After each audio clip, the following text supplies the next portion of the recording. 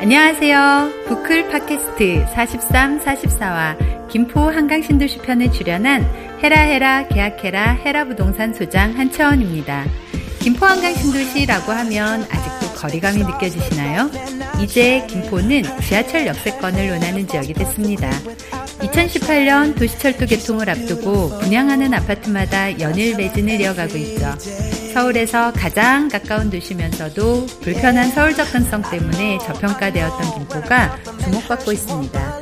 수도권 투자 목록에서 꼭 빠뜨리지 말아야 될 지역인 김포 한강 신도시 안에는 항상 헤라 계약해라 헤라 부동산이 있습니다.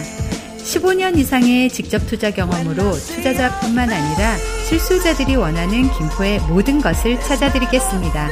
김포하면 헤라 부동산 031-984-8989 기억하기도 쉽죠? 이상 헤라 계약해라 헤라 부동산 소장이었습니다.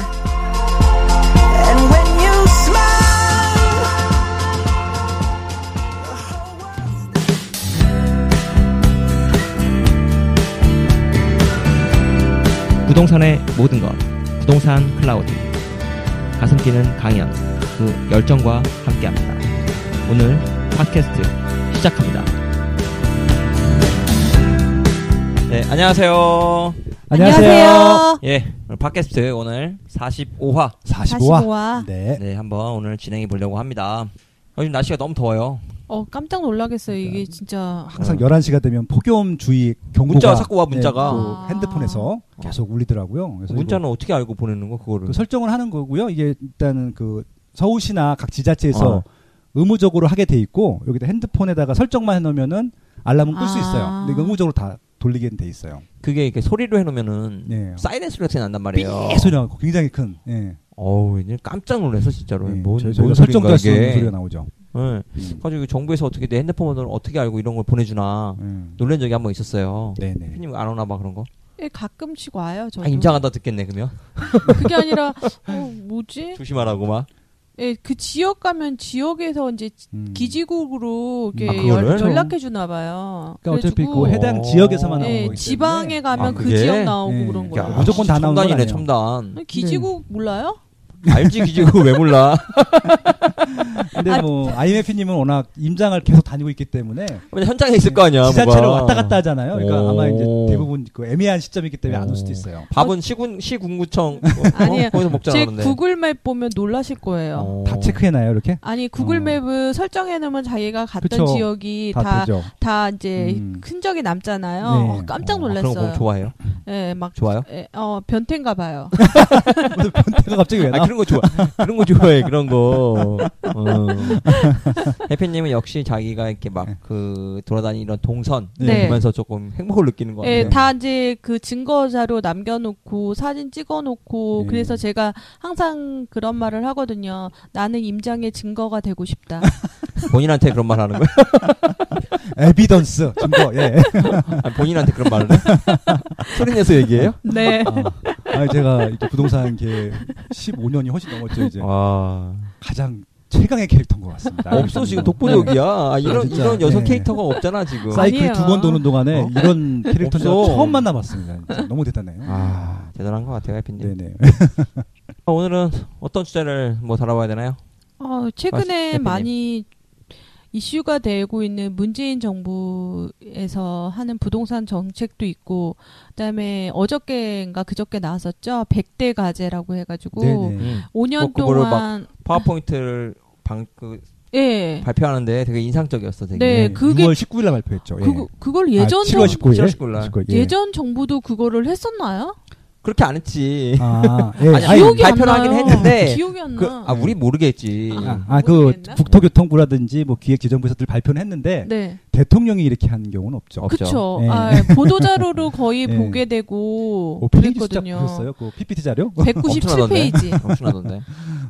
그 내용 중에서 이제 그날 저도 속보 그렇게 속보까지 본 적이 없는데 이제 속보 보면서 이제 딱 그 시간 딱 2시 되니까 네네. 그 신문사들에서 일제히 한 100개가 쫙 올라오더라고요. 속보가. 네. 그래서 이제 딱 그 헤드라인 보고 괜찮은 거 제가 막 캡처 해가지고 블로그에다가 올렸는데요. 정말 좋아해. 아임해피 블로그 쫙 정리돼 있어요. 그것만 봐도 이제 느낌이 이제 이게 어느 것이 관심이 많구나. 네네. 그런 게 느껴지더라고요. 근데 이제 아무튼 그날 그게 굉장히 이슈였었잖아요. 지금 아마 부동산 관심층들은 정부가 어떤 발표를 하는지 굉장히 기울이고 그렇죠. 있고 민감해하고 있거든요. 그래서 그날도 그 딱 발표했는데 그 아까 말씀하신 대로 매스컴에서 거의 100개 정도 기사가 동시에 떴고 그걸 받아다가 또 각종 블로그 카페에서 계속 또 그 그러니까 전달을 하는 거예요. 그러니까 네. 그날만 수백 개의 네, 그 관련 기사를 봐가지고 네. 저도 뭐 쓰고 싶은 내용이 있었는데 저는 안 썼어요. 거기다가 저도 보니까 좀 쓸 내용들이 많더라고요. 근데 모르겠어요. 아직 어떻게 이제 흘러갈지 모르겠는데. 네. 그래서 오늘은 좀 부동산에 관련된 그런 정책들과 최근의 어떤 시장 분위기 그런 것들을 한번 저희끼리 한번 재밌을 것 같아요. 한번 얘기를 해보고 한번 정리를 해보고 싶어요. 사실 궁금한데 막 그런 얘기들 많이 들리긴 하는데 뭔가 찝어가지고 뭔가 얘기해준 사람은 없단 말이에요. 이게 애매해 좀 이게. 제가 볼 때는 이제 글로써도 푸시는 분은 빠숑님 혼자 하신 것 같고요. 혼자? 네.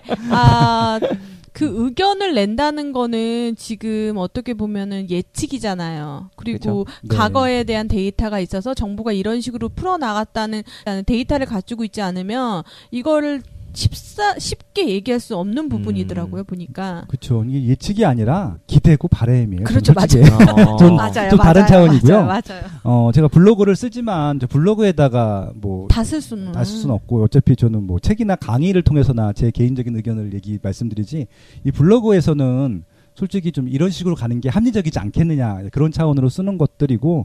저같이 뭔가 강력한 주장을 하기는 좀 애매한 부분이 있는 거죠. 블로그에서 항에서는. 그렇죠. 예. 근데 그나마 좀 주장을 좀 하고 있어요. 그러니까 문재인 정부 들여서는 주장을 하고 있어요. 네, 좀 참고하시라고. 네, 하고 있습니다. 그러니까 얼마 전에도 그 최저임금 발표됐단 말이에요. 7,530원. 그거 얘기해야 돼요. 임장 가보면 제가 그저께도 임장에 갔는데 그 공인중개사 여자 사장님이셨는데 저하고 이제 같이 다니는 친구랑 거기 물건 보러 온 어떤 또 아줌마가 있었어요. 갑자기 4명이 앉아가지고 최저임금 인상에 대해서 갑자기 토론을 하기 시작한 거예요. 네, 그것도 문제인데. 저는 사실 그렇게 생각을 해. 그 사장님이 뭐라고 했냐면 이걸 갑자기 이제 16% 정도 올랐단 말이에요. 그렇죠. 7,30원 되면 아주 내년에는 이게 아주 어려울 수 있다는 거예요. 편의점이나 뭐 이렇게 영세사업자들이 어려울 수 있다. 제가 볼 때는 이제 앞으로 지금 사실 너무 적다는 게 맞는 거잖아요, 사실은. 네, 그게. 맞죠. 네. 저는 이제 충분히 잘 해 나갈 것 같아요. 근데 그거를 갖다가 굉장히 이거를 뭐 위험하다는 식으로 또 보시더라고요. 그러니까 이게 사람마다 입장이 다른 것 같아요. 저도 일단 정권 초기 단계니까 어떤 정책을 펴든지 간에 일단 한번 해보도록 내버려 두는 것도, 그러니까 응원하는 것도 맞다고 생각을 하고 있는데, 그 정책의 바뀜을 영향을 받는 짝 입장에서 보면은, 민감한 문제일 수 있을 것 같아요. 당장 진짜 그 월급을 주는데 최저임금으로 계산해서 주는 자영업자들이 꽤 많거든요. 그렇죠. 그 사람들한테는 바로 그냥 자기 순이익에서 좀 떨어져 나가는 부분들이 생기는 부분들이니까 아마 그런 부분들일 것 같고요. 재밌는 좀 이제 분석이 있는데, 그러니까 한국갤럽이라는 회사 있어요. 제가 예전에 다녔던 회사 중에 하나인데, 딴 회사였습니다. 지금 그 회사 직원이 아니니까 매주 발표를 해요. 그 대통령 그 수행 지지도에 대한 것들. 맞아요. 예. 최저임금 발표하고 일주일 있다가 평가를 최초에 이제 그 수행했는데 80%를 한 번도 떨어진 게 없었는데 그거 한 다음에 74%가 됐어요. 그러니까 이제 물론 엄청나게 높은 지지율인데 80%에서 굉장히 큰 폭으로 떨어졌거든요. 그래서 떨어진 이유를 봤더니 최저임금 발표 때문에 떨어졌다는 거예요. 그러니까 이상하다. 이게 굉장히 일반들이 봤을 때는 좋은 정책인데 왜 그랬을까 생각을 해봤더니 우리나라는 자영업이 많잖아요. 그러니까 자영업자들 입장에서 보면은 거의 한 70-80%가 불만인 거예요. 이 정책이. 그렇죠. 그러니까 이게 아마 학생 입장이 다를 거고 월급쟁이 입장이 다를 거고 자영업자 입장이 다를 것 같아요.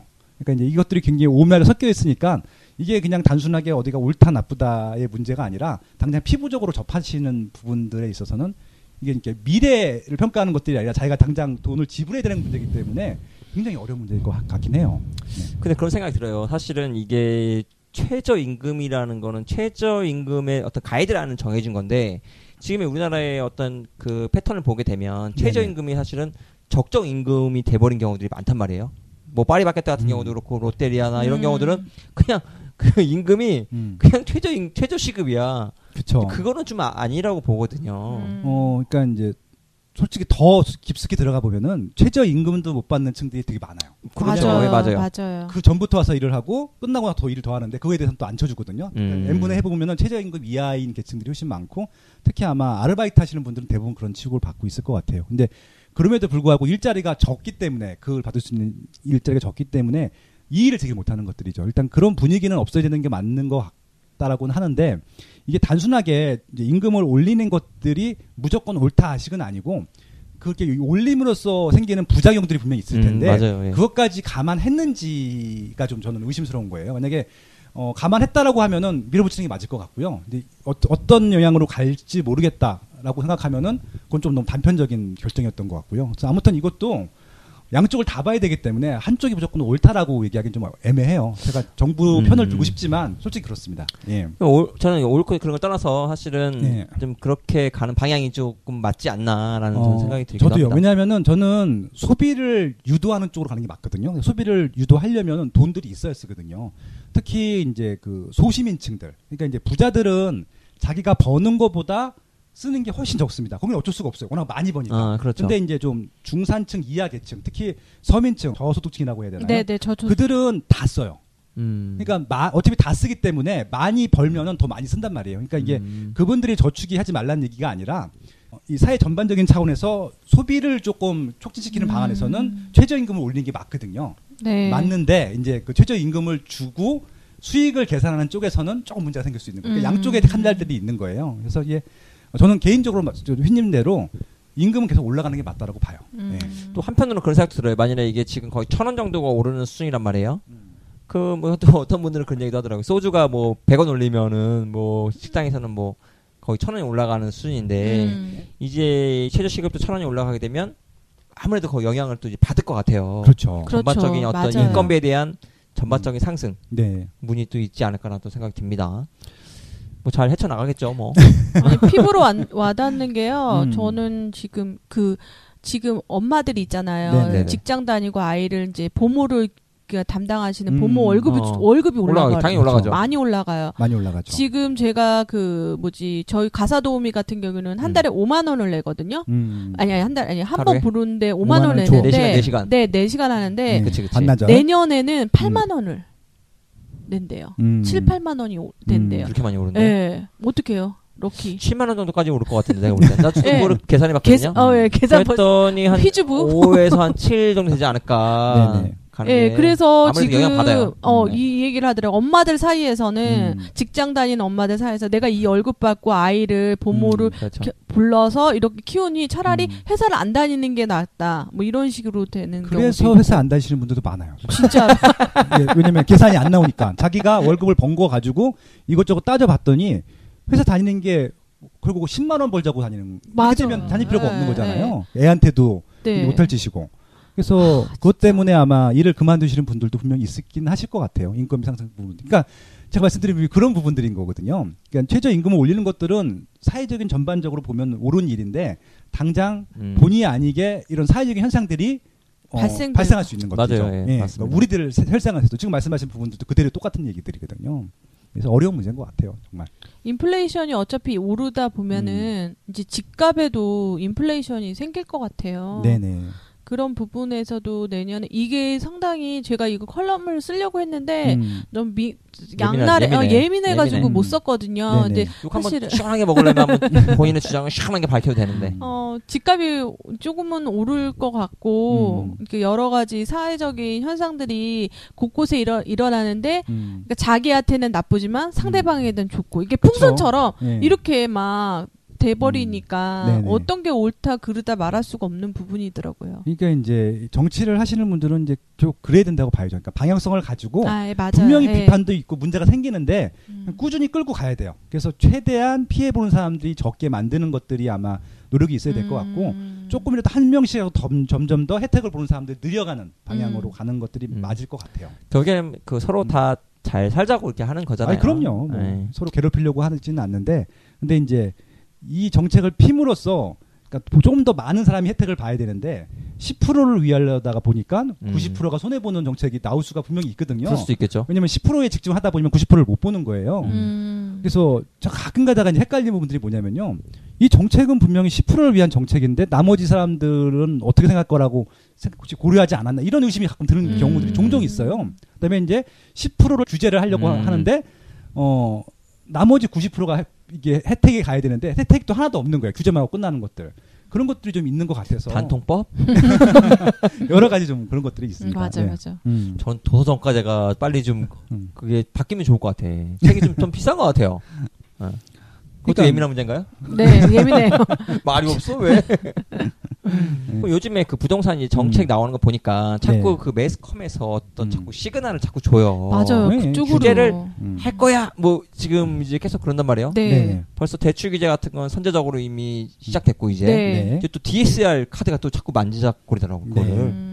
우리 그때 한번 배웠잖아요. 네. DSR까지 이제 가면은 굉장히 그게 할 수 있는 거 다 들어오는 거잖아요, 사실. 네, 그렇죠. 대출 해피님이 또 이제 또 대출 쪽 많이 하시잖아요. 지금 막 교육 보면요, 여론몰이라고 하죠. 네. 이게 우리만 모를 뿐이지 그들은 알고 있는데 시그널을 주는 것처럼 계속 주는데 지금 언론 플레이, 계속 언론 플레이. 네, 계속 뭔가 센 게 나온다. 그 계속 그러잖아요. 거의 그치. 안 나온다는 얘기가 거의 없고 센 게 나온다고 거의 뭐 그러니까 언제까지 안 되면 할 거야 막 이런단 말이야. 저 정말 다주택자로는 쫄고 있거든요, 사실은. 네. 쫄았어요? 네, 쫄았어요. 조금 얼굴은 안 쫄았는데. 몇 개만 더 하고 하나만 더 하고 이게 그래도 약간은 저는 몸을 살아야겠다 생각을 하고 근데 그 정책이 아까 얘기했잖아요. 90%를 위한 10%를 위한 그런 것 중에서는 정말 무주택자랑 1주택자에게는 기회가 많겠다. 네. 그게 너무 많이 느껴져가지고 많이 준비하시고 공부하셔서 네네. 이번 기회에 내 집 마련도 하면 좋지 않을까 그런 생각도 들어요. 네. 결국은 그러니까 정부 정책을 활용하는 차원으로 이런 말씀을 드리고 있는 것들이고요. 예, 무조건 비판하거나 뭐 그런 차원으로 좀 말씀드리는 건 아니고요. 보다 좀 많은 분들이 혜택을 누렸으면 좋겠다는 차원이고 정책이 발표됐을 때 어떻게 좀 활용할 수 있는지를 좀 서로 좀 고민해보고 만약에 이게 대다수한테 불합리한 정책이라고 하면은 그렇게 하지 말라라고 요구하는 게 맞는 거고요. 국민들 입장에서 예, 그렇게 좀 활용하시면 좋을 것 같다는 생각을 해보고 있고요. 그러니까 아까 이제 DSR 문제가 나왔잖아요. 이건 결국은 자기 소득에 대한 대출 규모를 책정하는 문제인 거잖아요. 네, 맞아요. 그러니까 최저임금이 올라가게 되면은 DSR이 올라갈 여지가 있죠. 또 그러니까 그 규모가 좀 커질 수 있는 거죠. 커지겠죠. 월급이 커지는 거니까. 뭐 그렇게 하면 긍정적인데 최저임금을 따지시는 분들이 집을 살 수 있느냐 이건 또 다른 문제거든요. 네. 그러니까 거기는 아마 제 생각에는 집을 사기에 유도하는 것들보다는 좀 무료로 혹은 저가로 집을 살 수 있는 부분들 그러니까 그런 배려를 해주는 게 맞는 거잖아요. 그러니까 이게 굉장히 복잡한 예, 답이 없는 그렇게 좀 얘기해 볼 수 있을 것 같아요. 그래서 이번에 문재인 정부에서 핵심 키워드가 사실 임대주택에 대한 거잖아요. 매년 16만 채씩 예, 공급을 하겠다라고 공약을 했죠. 어느 땅에다 할 건지 좀 궁금하긴 한데. 찍어달라는 거예요 지금? 뭐 그거에 대해서 아직 큰 빅 플랜은 나왔는데 이제 작은 플랜은 안 나왔기 때문에 네네. 어떻게 할 것인지는 생각을 계속 하고 있고 네. 이번에도 뭐 100대 과제 중에서 가장 큰 이슈를 가지면서 갖고 있고 문재인 정부에서는 이런 임대주택에 대해서 공급에 대해서 되게 상당히 심혈을 기울이고 있다. 네. 그런 게 느껴지더라고요. 그럼 먼저 그 뉴스테이를 먼저 잠깐 짚고 넘어가면 뉴스테이는 뭐 거의 뭐 물 건너간 식으로 또 매스컴에서 자꾸 나오더라고요. 그러니까 이제 미스테이가 결국은 이제 민간형 임대주택이고 그렇죠. 지역형 임대주택인데 그게 아니라 공공성을 넣겠다는 거잖아요. 다시 되면 뉴스테이가 아닌 거죠. 그냥 공공주택이죠. 네. 요즘 쏙 들어갔어 그 말이. 네. 말이. 그거는 박근혜 정부 시대에 나온 자식이니까. 네네. 그런 거예요? 네. 원래 이제 이전 정부가 했던 것들은 지워요. 그러니까 맞아요. 이제 이명박 대통령이 했던 거, 심지어 같은 당인데도 보금자리 없었잖아요. 끝내버렸잖아요. 네. 그러면서 이제 행복주택, 뉴스테이를 밀었었는데, 근데 이 문재인 정부는 전 정권이 하던 것들을 무조건 지우진 않고 활용을 하려고 변형을 하려고 그렇죠. 하긴 해요. 뉴스테이도 그냥 그런 가져간다. 식으로 그럼 조금 이제 공공성을 부여해서 넣겠다고 하는데 뉴스테이 자체가 민간 거잖아요. 그러니까 이게 조금 애매한 거죠. 서로 언밸런스한 거죠. 그래서 그런 부분들을 어떻게 풀 것인가가 좀 궁금한데 아까 해피님 지적하신 게 정확히 맞아요. 그러니까 공공 임대주택, 그러니까 임대주택을 1년에 17만 채씩 공급하기로 했는데 일단 부동산은 무조건 땅이 있어야 되는데 땅을 어떻게 확보할 것인가. 그러니까 확보할 데가 없으니까 기존에 뉴스테이 입지를 찍어놨던 데들을 돌리겠다는 것도 있잖아요. 그게 가능한가 근데 그게? 가능할 수도 있고 안 가능할 수도 있는데 이게 이제 기존의 뉴스테이에 들어갈 입주민들하고 공공임대에 들어갈 입주민들은 다른 성격의 분들이잖아요. 그렇죠. 네, 맞아요. 그러니까 이제 뭐 정부 차원에서는 소셜 믹스라고 해서 같이 살게 하면 되지 않느냐라고 단순하게 얘기할 수 있는데 쉽지 않잖아요. 쉽지 않아. 아마 여러분들 한번 생각을 해보세요. 그러니까 지금 임대주택이랑 일반 아파트랑 어떻게 살고 있던가요?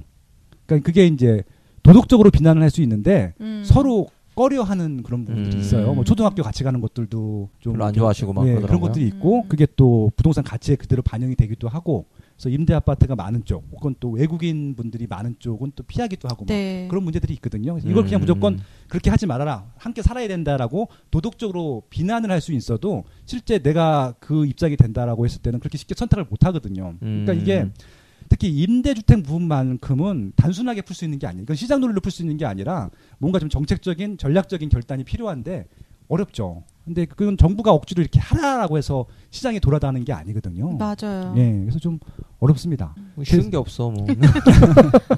그래서 이제 이런 부분에서 아까 땅도 얘기했지만 지금 임대에 대한 부분인데 공급에 대한 플랜이 없어요. 그리고 이제 그렇죠. 이제 이게 입주도 필요하고 돈도 필요하잖아요. 네, 건축비가 들어가야 되는데 그 돈 무슨 돈으로 할 거냐. 그래서 뭐 1년에 50조씩 하지를 않겠느냐. 근데 그거는 그 비용이 아니에요. 임대주택 비용이 아니라 도시 재생을 하겠다는 비용이거든요. 그렇죠. 네. 기반 시설을 만들고 또 다른 비용이란 말이에요. 그러니까 임대주택 비용은 누가 갖고 올 것이며. 그러니까 뉴스테이를 갖고 오겠다는 이유가 기업 임대 돈을 끌어다가 공공 임대로 쓰겠다는 어떻게 보면 취지인 거거든요. 네. 그럼 기업체가 누가 하겠어요, 그걸. 맞아요. 수익이 안 생기면. 그러니까 이게 좀 애매한 거죠, 서로. 그렇다고 기업체에 또 특혜를 줄 수 있는 것도 아니고. 그래서 제가 예전에 한번 블로그에다가도 한번 아이디어 차원에서 말씀을 드렸던 건데 그냥 규제 해제해버리고 특구를 만들어서 거기는 용적률도 다 풀어버리고 100층으로 하면 100층 만들게 해주고 200층을 만들면 200층 만들게 해준 다음에 세금으로 그냥 수익 일부 수거하면 되잖아요. 네. 그 돈으로 임대주택에 쓰는 거예요. 네. 어차피 그건 자발적으로 다 낼 거 아니에요. 네. 그러니까 근데 우리나라 이제 국민 정서상 특구를 만들어서 거기 막 부자 동네 만드는 것들을 별로 안 좋아하잖아요. 그거 그냥 전 제도적으로 허가를 해줬으면 좋겠습니다. 거기만큼은 어차피 수요가 있으니까 그 돈으로 딴 데 좀 복지자원으로 쓰게 되면은 충분히 이게 서로 공감대가 형성될 수 있을 것 같거든요. 그러니까 서민들이 압구정동 가서 살게 할 수는 없잖아요. 살게 하게 억지로. 네. 근데 지금 정부의 생각은 지금 보면은 임대. 압구정에 있는 사람들하고 임대 사는 사람들 섞으려고 하니까. 근데 절대 안 폐지거든요. 억지로는. 그러니까 그런 부분들인 거거든요. 압구정동은 그냥 압구정동 사람들끼리 살게 하면서 세금을 더 많이 내라고 하면서 그 세금을 이쪽 좋은 데 쓰면 되는 거잖아요. 그런 식으로 좀 푸는 정책들이 필요하지 않을까. 굿 아이디어네요. 근데 이게 힘들어요. 국민 정서를 감안해야 되니까. 그렇죠. 쉽지 않을 것 같아요. 이건 정책의 결단이 필요한 것들이죠. 근데 제가 그 힌트가 이제 딱 떠오르는데 용적률 얘기를 하니까 이번에 박근혜 정부 때 뉴스테이가 있는 것 중에 하나 인천에 있는 뉴스테이인데요. 용적률, 그러니까 사업성이 안 나와요. 사업성이 안 나니까 용적률을 올려서 뉴스테이를 하겠다 하니까 용적률을 올려준 거예요. 네네, 그렇죠. 그리고 나서 그 조합 평생 가도 거긴 재개발이 안 될 지역인데 용적률을 올려주니까 사업성이 나오는 거예요. 그러고 나서 민간 임대를 공급하는 거예요. 네네. 그렇게 사업을 딱 하니까 되게 안정적이다. 이거는 그 조합원 그 조합원들한테도 좋고 그 다음에 싸게 어떤 임대에 대한 그런 주택에 대한 공급도 되고 일석이조였던 것 같아요. 그런 게 바로. 그러니까 지금 그러니까 조합원 아파트에서 일반 분양분을 넣으면서 의무적으로 임대 아파트 내지는 뭐 시프트 그런 걸 넣잖아요. 그런 게 바로 그런 것들이거든요. 그렇죠. 혜택을 주면서 세금으로 끌어가는 부분들인데 그런 것들을 좀 전략적으로 판단하면 좋을 것 같고요. 근데 이제 그게 안 되는 지역들이 분명히 있어요. 그렇죠. 안 되는 지역은 그냥 안 되게. 거기 싫대잖아요. 그 싫은 대신에 그러면 비용을 내라라고 하면 되는 거잖아요. 그럼 비용을 낼 거예요, 아마. 그러니까 그런 부분들을 좀 조절했으면 좋겠어요. 무조건 다 똑같은 정책으로 모든 지역을 다 규제하려고 하면은 답은 안 나오거든요. 네. 근데 대출 규제는 똑같이 안 해놓고서 왜 그러죠? 그럼 이번에 그 취임한 국토부 장관이 김현미 있잖아요. 장관. 네. 그분은 어떤 분이신가요? 예전에도 그 계속 이름이 나왔던 분이시잖아요. 그러니까 그 과거에 그분이 어떤 행적을 남겼는지, 입법을 했는지, 뭐 어떤 거를 하겠다고 얘기했는 공약을, 그러니까 과거의 데이터를 이제 다 꺼집어내고 있어요. 지금 보면은. 그분을 먼저 좀 알고 가는 게 좀 이번에 문재인 정부의 부동산 정책을 조금 이해하는데 좀 많이 도움이 될 것 같아요. 근데 어차피 뭐 이쪽에 싱크탱크라고 하잖아요. 그런 거 아마 이미 좀 공약들은 다 만들어졌을 텐데 김현미 장관이 주도적으로 만든 것 같지는 않고요. 이분은 이제 어차피 이제 같은 편으로서 이 만들어진 공약들을 성실하게 잘 이행하겠구나라는 차원으로 뽑았던 것 같아요. 제가 제 시각으로 봤을 때는 부동산 전문가는 아니에요. 그러니까 부동산을 제 생각에는 몰라요. 그러니까 모른다는 표현이 무시하는 게 아니라 모든 측면의 부동산 이런 액터들의 움직임들을 파악한 것 같지는 않고요.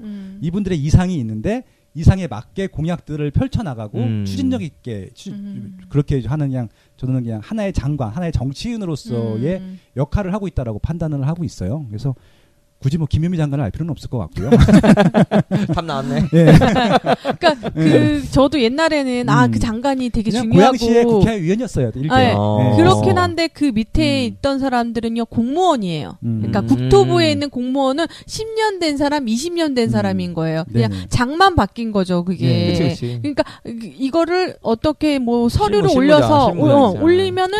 그거에 대해서 이제 발표를 하기도 하겠지만 자기의 이상을 내려주는 그거는 아직 세부적으로 봤을 때는 그렇습니다. 그러니까 뭐 이런 것들이죠. 그러니까 어차피 실무들은 실무진들이 할 거예요. 여러 가지 뭐 대안들을 만들어 놨을 텐데, 근데 방향성을 갖고 그런 여러 가지 대안들 중에서 뽑아서 같은 방향으로 일관성 있게 끌고 가는 그런 것들이 있어야 되는데 그 과정에서 분명히 이 방향성이 어떤 방향성인지는 알고 추진을 해야 되잖아요.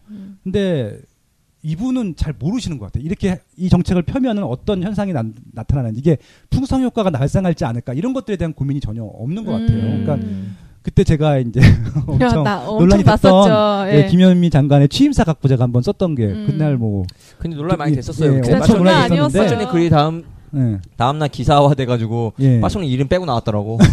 정말요? 못 봤구나. 못 봤네요 기사는. 아무튼 그날 댓글 다 봤어요 저는. 너무 재밌었는데. 댓글 대전. 댓글 대전. 그런 거 알았어. 재밌었는데 이분은 그러니까 정치인이에요. 내가 봤을 때는 정치인이고, 그러니까 일을 잘하고 못하고의 문제는 아니라 어떻게 보면 좀 근거가 있고 합리적이어야 되는데 자기 바라는 목표에다가 통계자를 맞추는 형태더라고요. 그러니까 대부분 이제 정치하시는 분들이 그렇게 하죠. 그러니까 이게 선전하고 홍보하는 데는 효과가 있을지 모르겠지만 실질적으로 실무라는 데서는 시장과 다른 얘기가 나올 수 있는 부분들이잖아요. 그래서 지금 뭐 그분의 개개인적인 것들을 판단할 필요는 없을 것 같고요. 제가 궁금한 것들은 과연 이 정권의 최종 목적이 뭔지, 그러니까 집 없는 서름을 없애주겠다라고 하는 게 김현미 장관의 취임사 취지였던 것 같아요. 본인도 집이 없다고 하면서 전세 산다고 하면서 없으시대요? 예. 근데 이제 본인은 선택으로서 집을 안 가진 것 뿐이잖아요. 돈이 없어서 그런 건 아닐 것 같고요. 실질적으로 갖고 싶어도 집을 못 갖는 사람들이 왜 그런지에 대한 부분들, 그리고 바빠서 임장 갈 시간이 없어. 해피님이 한데 임장 하나 가져가지고 하나 좀 알려드리면 될 것 같은데. 또 집을 살 수도 있는데 안 사는 사람들의 고민들, 그리고 이제 다주택자들은 왜 다주택자들일까에 대한 고민들. 그러니까 이제 이 세 집단의 부류들이 다 다른 목적과 기대를 갖고 있는데, 그러니까 이쪽에 집이 그냥 없는 분들 있잖아요. 거기에만 포커싱을 한 것 같아요. 왜냐하면 지금 당장 집이 없는 분들한테는 거주할 집을 마련해 줘야 되는데, 이게 임대든 아니면은 그러니까 공공 임대든 민간 임대든 줘야 되는데, 이분은 그게 다 같은 거라고 보는 것 같아요. 그러니까 다 주택자들 때문에, 덕분에 이쪽 민간 임대 시장을 좀 돌리고 있다는 것들에 대해서는 고려를 안 하고 있는 건지는 잘 모르겠지만 그런 부분들에 대한 좀 언급은 한 번도 하신 적이 없는 거죠. 그러니까 그런 거죠. 다주택자들에 대한 뭐 5주택자 이상 때문에 뭐 이 부동산 투기가 생겼다는 이런 이게 많이 싫어하시더라고요. 네네. 해피님 같은 분을 싫어하시더라고. 근데 저는 그 생각을 했어요. 우리나라가 이제 골목상권 얘기를 그러니까 잠깐 얘기하자면 뭐 통닭집을 만들었더니 옆에 무슨 프랜차이즈가 들어와서 망하고 제과점도 그러잖아요. 그렇죠. 그런데 나는 왜 살아남았을까? 네네. 다주택자인 나는 왜 기업한테 잡혀먹지 않았을까? 그런 생각을 한번 한 적이 있었어요. 네네. 그거는 우리나라의 정서인 것 같아요. 네네. 그런 기업에서 건드리지 못하는 네. 주택에 대해서 뭐 집부자 그러니까 집에 대해서는 어떻게 투기를 하지 못하는 그런 부분이 있었거든요. 네, 저는 투기가 아니라 투자였거든요. 항상 공부하고 항상 임장 다니고 어떻게 보면 시장 원리로서 이렇게 움직였고 그런 부분에 대해서 노력했지만 그런 부분에 대해서는 우리나라 정서상 받아들일 수 없는 부분이지 않았나 그런 생각이 들어요. 그러니까 이제 반대편 입장, 그러니까 다주택자가 아닌 부동산 투자를 혐오하는 층들이 있어요. 네, 그게 정서적으로 그렇게 있는 것 같아요. 김현미 장관도 그런 부류신 것 같고, 그다음에 뭐 선대인 쪽 그런 학자들 분들은 그럴 거고요. 그러니까 그분들은 우리가 뭐 공부를 하던 투자를 하던 그냥 다 투기예요. 그건 뭐 어차피 설득시킬 수도 없어요. 막 또 나오시더라고요. 예, 그러니까 그냥 투기이기 때문에 우리가 아무리 설득하려고 해도 그냥 우리 변명밖에 안 되는 것들인 거예요. 모셔야 되나? 여기 한번 모셔야 되나? 그건 어쩔 수 없는 부분들인데. 네. 근데 그럼에도 불구하고 이 시장에 분명히 다 주택자들이 필요한 건 맞잖아요. 근데 이분들이 참 아이러니한 게 그 필요한 사람들에 대해서 범죄인 취급을 하는 것들이 문제라고 생각을 합니다. 그러니까 이게 뭐냐면은 아까 말씀하신 굉장히 중요한 말씀하셨는데 프랜차이즈급 이상들은 다 대기업들이거든요. 그분들, 그러니까 그 대기업들에 대해서는 오히려 이제 규제들을 할 수도 있고 뭐 그럴 수도 있는데 대부분 다주택자들 같은 경우는요 아주 특별한 개인들 빼고는 제가 봤을 땐 아주 큰 부자들은 아니에요. 맞아요. 네, 그냥 어쩌면 일반적인 그냥 중산층에서 조금 더 재산이 있는 분들이거든요. 어쩌면 같은 층들이라고 볼 것 같아요. 심지어는 같은 중산층인데 다주택자가 있고 주택이 없는 사람이 있어요. 맞아요. 같은 분이라면. 근데 같은 편인 것 같아요. 제가 봤을 때는 한 발 뛰어서 보면 같은 편인데 같은 편끼리 그냥 싸우는 구조를 하고 몰아가는 것 같다는 생각이 들어서 어떻게 보면은 그래서 더 시기하는 것 같아요. 그러니까 이제 이런 서민들 분들도 보면은 이 대기업들을 욕하지는 않잖아요. 맞아요. 네, 근데 같은 부에서 조금 더 잘 살 것 같은데 손이 뻗으면 닿을 것 같은 분들은 욕을 해요. 그러니까 그런 주는 정서적인 부분들도 있는 것 같아요. 사촌이 땅을 사면 배 아프고. 네, 그렇죠. 그런 건가요? 진짜 아파. 네, 근데 나라님이 사면은 괜찮다 그러잖아요. 예. 특히 우리 어머니, 할머니 세대들 막, 뭐 그 정치인들이 아무리 비리를 저질러도 그럴 수 있지 뭐 이렇게 생각하시죠. 네. 요즘에 많이 변했어요, 근데 네. 국민들도 가만히 있지 않습니다. 요즘에는 아주. 네. 그래요. 그럼 앞으로는 이제 어떤 이제 규제가 좀 더 나올 것 같아요. 이미 과거 정부에서 규제 제도들을 한 번씩 다 써봤거든요. 네, 그러니까 이제 맞아요. 우리가 예측할 수 있는 카드들은 다 알고 있어요. 근데 그 카드를 언제 쓰느냐, 어떻게 쓸 것인지, 한 번에 쓸 것인지, 아니면은 뭐 좀 하나씩 쓸 것인지 이런 것들을 좀 이제 긴장을 하고 보고 있는 것뿐이죠. 근데 아마 방법들은 다 알고 있어요. 그러니까 제가 그때 말씀드렸잖아요, 한번. 그냥 다 주택자들 없애는 방법 딱 간단한 거 있어요. 그냥 2주택 이상 소유 못하게 하면 끝나요. 네, 그건 가능하거든요. 아니면 세금을 엄청 때리게 하든지. 보유세만 상당 부분 올려도 사실은 보유세를 한 뭐 그러니까 그 한 자리 숫자가 아니라 두 자리 수를 올리면 다 팔 거예요 아마. 갖고 있을 이유가 하나도 없잖아요. 그렇게 할 수 있음에도 불구하고 왜 안 하겠어요 정부에서도. 필요하니까 하거든요. 그렇죠. 예, 그러니까 왜 필요한 사람들을 어떻게 함께 좀 이용을 해서 같이 갈 수 있을까를 고민하면 좋을 것 같은데 그 속마음을 속이는 것 같아요. 쉽지가 않잖아요. 이게 양립할 수 있는 건가요? 있죠. 있는데 그러니까 그렇게 되려면은 정부에서 자꾸 설득을 하고 그런 캠페인들을 해줘야 되는 것들이 맞는 것들이죠. 근데 갑자기 2주택자 이상은 갑자기 투기꾼이 되는 거예요. 그러니까 그런 부분들이 조금 저는 좀 아쉬운 부분들인 거죠. 희한하게 주식은 뭐라고 안 하면서 그 부동산만 자꾸 그런 거는 왜 그런 거예요? 나중에 저희끼리 한번 금융권 갖고도 얘기를 해봤으면 좋을 것 같은데요. 우리나라의 가장 좀 어떻게 보면 파워? 그러니까 코리아에서 제일 힘이 센 분들은 금융권 분들이에요. 엘리트들이 이제 그쪽이 다. 네, 그리고 이제 정권들도 하신 분들도 그렇고요. 우리나라 뭐 이쪽에 정치권도 다 그쪽 출신 분들이 많기 때문에 금융권은 안 건듭니다. 부동산은 빨리 나가셔야겠는데. 부동산 쪽은 그 말씀드렸잖아요. 다 같은 중산층이라고 건드기 좋은 거죠. 상류층들이 아니기 때문에. 어려운데? 굉장히 어려운 문제입니다. 나중에 이건 정치적으로 풀고 왜냐하면 이거는 모피아 이런 말 들어보신 적 있죠? 그쵸. 그러니까 근데 부동산에서는 그 정도 권력이 되는 사람들이 없어요. 그렇잖아요. 맞다. 부클? 우리 어때 우리? 부동산, 그러니까 아파트가 1000채 있으면은 권력이 생길 것 같아요. 절대 없습니다. 근데 맞아요. 금융권은 뭐 한 회사의 거대 주주라고 그러면은 파워 있어요. 좀 다른 문제인 거죠. 그러니까 이건 좀 다른 문제이기 때문에 그건 협회도 다른 시간에 없어요. 네. 다주택자협회, 공인중개사협회는 힘 세던데. 뭐 임대사업자협회 이런 뭐 것도 없어요. 힘이 세면 지금 변호사들이나 법무사들이 치고 들어오는 거 막았겠죠. 못 막잖아요 지금. 그쪽이 밖으로 싸우면 되게 치열해요. 네. 변호사들이 아마 다 할 거예요 나중에. 왜냐면은 이 시장 변호사들도 이제 먹고 살기 힘든 시장이 됐잖아요. 맞아요. 예, 그래서 이것도 이제 어떻게 별 얘기까지 다 나오네.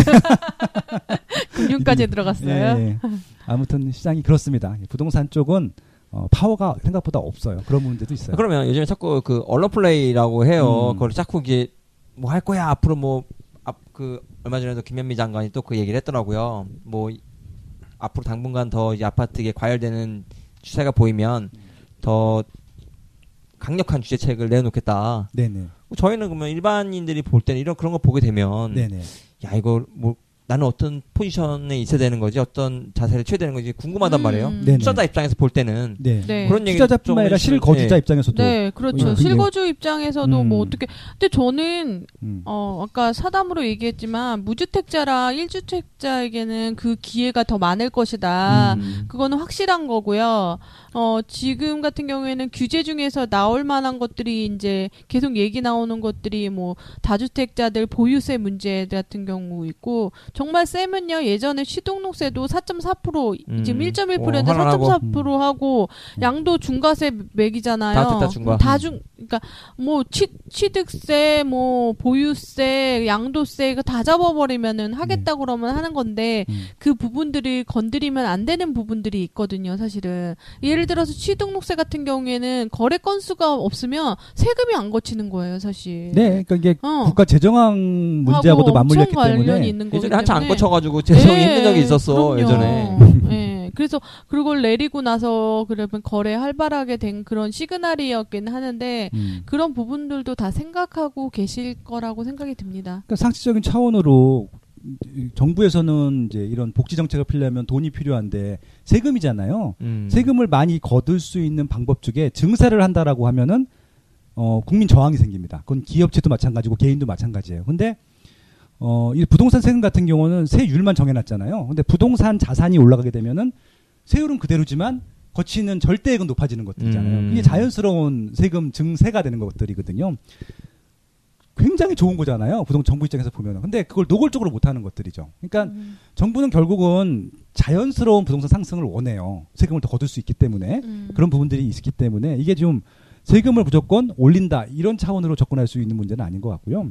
그래서 그리고 또 세금 올리게 되면은 지금 집이 없는 사람들 혹은 1주택 사람들도 같이 부담을 하는 것들이기 때문에 그러니까 이게 좀 선택의 여지가 좀 크진 않은 것들이죠. 아무튼 제가 바라고 싶은 것들은 아까 해피님께서 말씀하신 대로 주택이 없거나 1주택이신 분들이 주택을 새롭게 구매하는데 기회가 많이 주어진다고 하는 것들이 아마 이 정권의 방향성인 것 같긴 한데 지금 하는 대로 하면은 그분들이 안 살 거란 얘기죠. 맞아요. 예, 그게 제일 아이러니한 것들입니다. 왜냐하면은 이게 규제를 한다라고 하는데 그러면 실거주하실 분들도 어차피 부동산 사도 가격이 안 오를 거야. 정부가 그렇게 발표를 하고 분위기 몰아가잖아요. 네. 그럼 이 부동산 가격이 오르지 않을 거야라고 하는 주택을 일반인들이 살까요? 안 사죠. 안 사죠. 그러니까 뭐 이런 거예요. 옛날에 뭐 지금도 그렇죠. 위기팔이 제가 위기팔이라는 얘기를 많이 쓰는데 예. 지금 10년째 위기팔이 하시는 분들이 있잖아요. 선대인 소장님 같이 그냥 폭락할 것이다. 대폭락 시대가 온다고 하면서 계속 그런 겁니다. 아니 뭐 너네들이 집 사는 것들을 말리진 않아. 너네 있으면 사. 근데 집값은 안 오를 거야. 폭락할 거야. 그럼 누가 사요? 그렇게 얘기를 하면서. 사죠. 그러니까 본인은 사지 말라고 한 적이 없대요. 근데 폭락할 거라고 얘기를 하면서 사지 말라고 한 적은 없대요. 마찬가지인 거거든요. 그러니까 이게 주택의 1가구 1주택의 소유를 자연스럽게 유도하는 것들이 전체들이 필요하다라고 생각을 하고 있는데 그러려면은 적어도 인플레이션은 해지할 수 있을 정도로는 오를 것 같다. 최소한 거죠. 예, 급등은 하지 않겠지만 그래서 지금 정권이 다 주택자들이 더 많이 갖는 것도 막아줄 테니까 이 기회에 사라라고 캠페인을 당당하게 할 수 있는 정권이면 좋겠어요. 근데 그렇게 놓을 줄 말을 또 못해요. 네. 다주택자를 막기만 하겠다고만 하죠. 근데 이번 규제가 나왔는데 규제를 아랑곳 않게 지금 전체적으로 매수라든지 이런 시장들이 엄청 활발해지고 있어요. 더. 그러니까 이게 규제라고 하는 것들이 결국은 이제 다 주택자들이 집을 더 못 사게 하는 방향으로 나오는 것 같아요. 근데 다 주택자들은 비율로 따지게 되면 많지 않아요. 생각보다 많지 않습니다. 10%도 네, 아니에요. 맞아. 거의 한 자리 숫자예요. 한 자리 네, 숫자. 맞아요. 그러니까 제가 지금 말씀드렸잖아요. 뭐. 그 10%도 안 되는 숫자 잡으려고 그 거의 한 80%를 차지하고 있는 실수요층들한테도 지금 분위기상 피해를 주고 있는 것들이거든요. 근데 그 실수요층들 같은 경우는 좀 지각이 있다 생각이 있는 사람들은 더 오를 것 같은 분위기가 있으니까 그러니까 집을 살려고 하죠.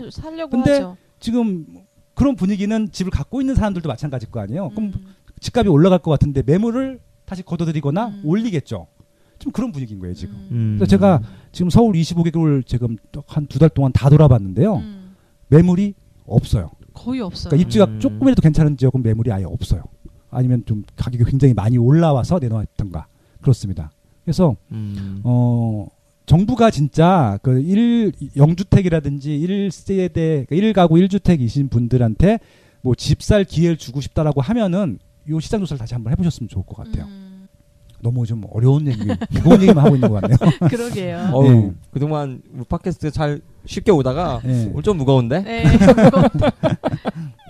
그 매물 얘기를 하자면 최근 시장 가는데 어저께인가 저는 이제 관심 매물로 네이버에 이제 등록돼 있는 것들이 몇 개 있어요. 그래가지고 만약에 시장 조사를 할 때는 그 나와 있는 물건을 가지고 이제 매매가를 보고 이렇게 체크를 하잖아요. 네. 하나예요. 하나인데 보면 막 똑같은 매물이 한 3개, 4개씩 다 올라와 있잖아요. 그리고 팔린 매물이에요.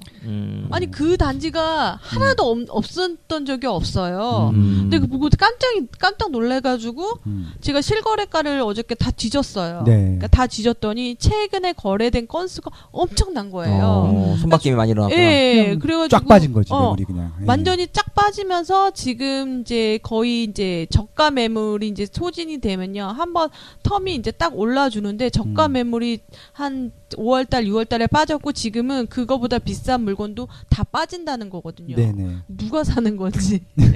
마쇼님이 산다잖아.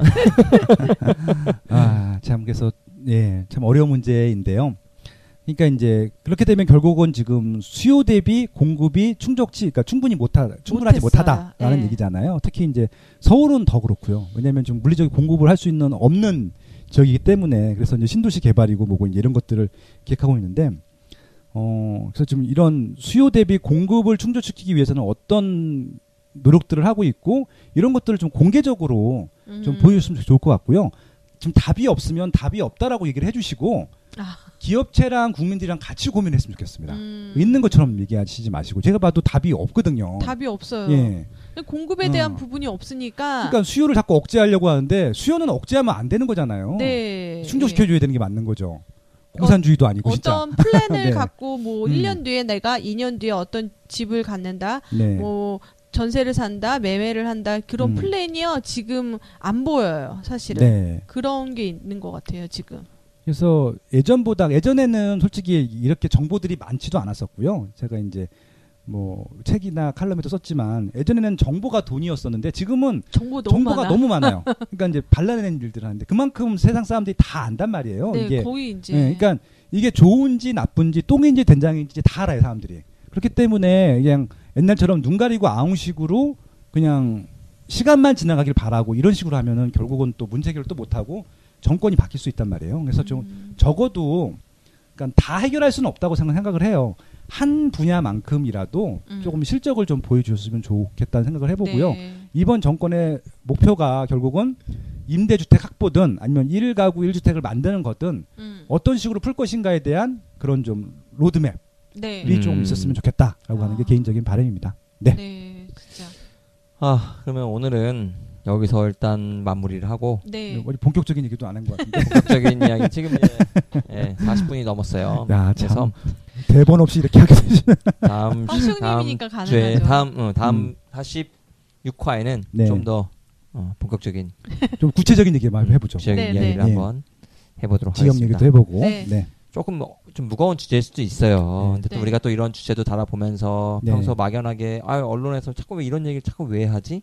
그 이면에 또 어떤 이야기들이 또 숨어 있는지 네네. 한번 살펴보도록. 어디 가서 이런 얘기 못 하겠습니다. 들어요? 빠숑님한테 얘기할 때도 없어 근데. 나 또 엄청 고육당하는 거 아닌가 모르겠다. 제가 몸을 사렸어요. 네, 여기서 마무리하고 네, 다음 시간에 또 뵙도록 하겠습니다. 예, 저는 서울희였고요. 예, 빠숑이었습니다. 아임해피였습니다. 네, 고맙습니다.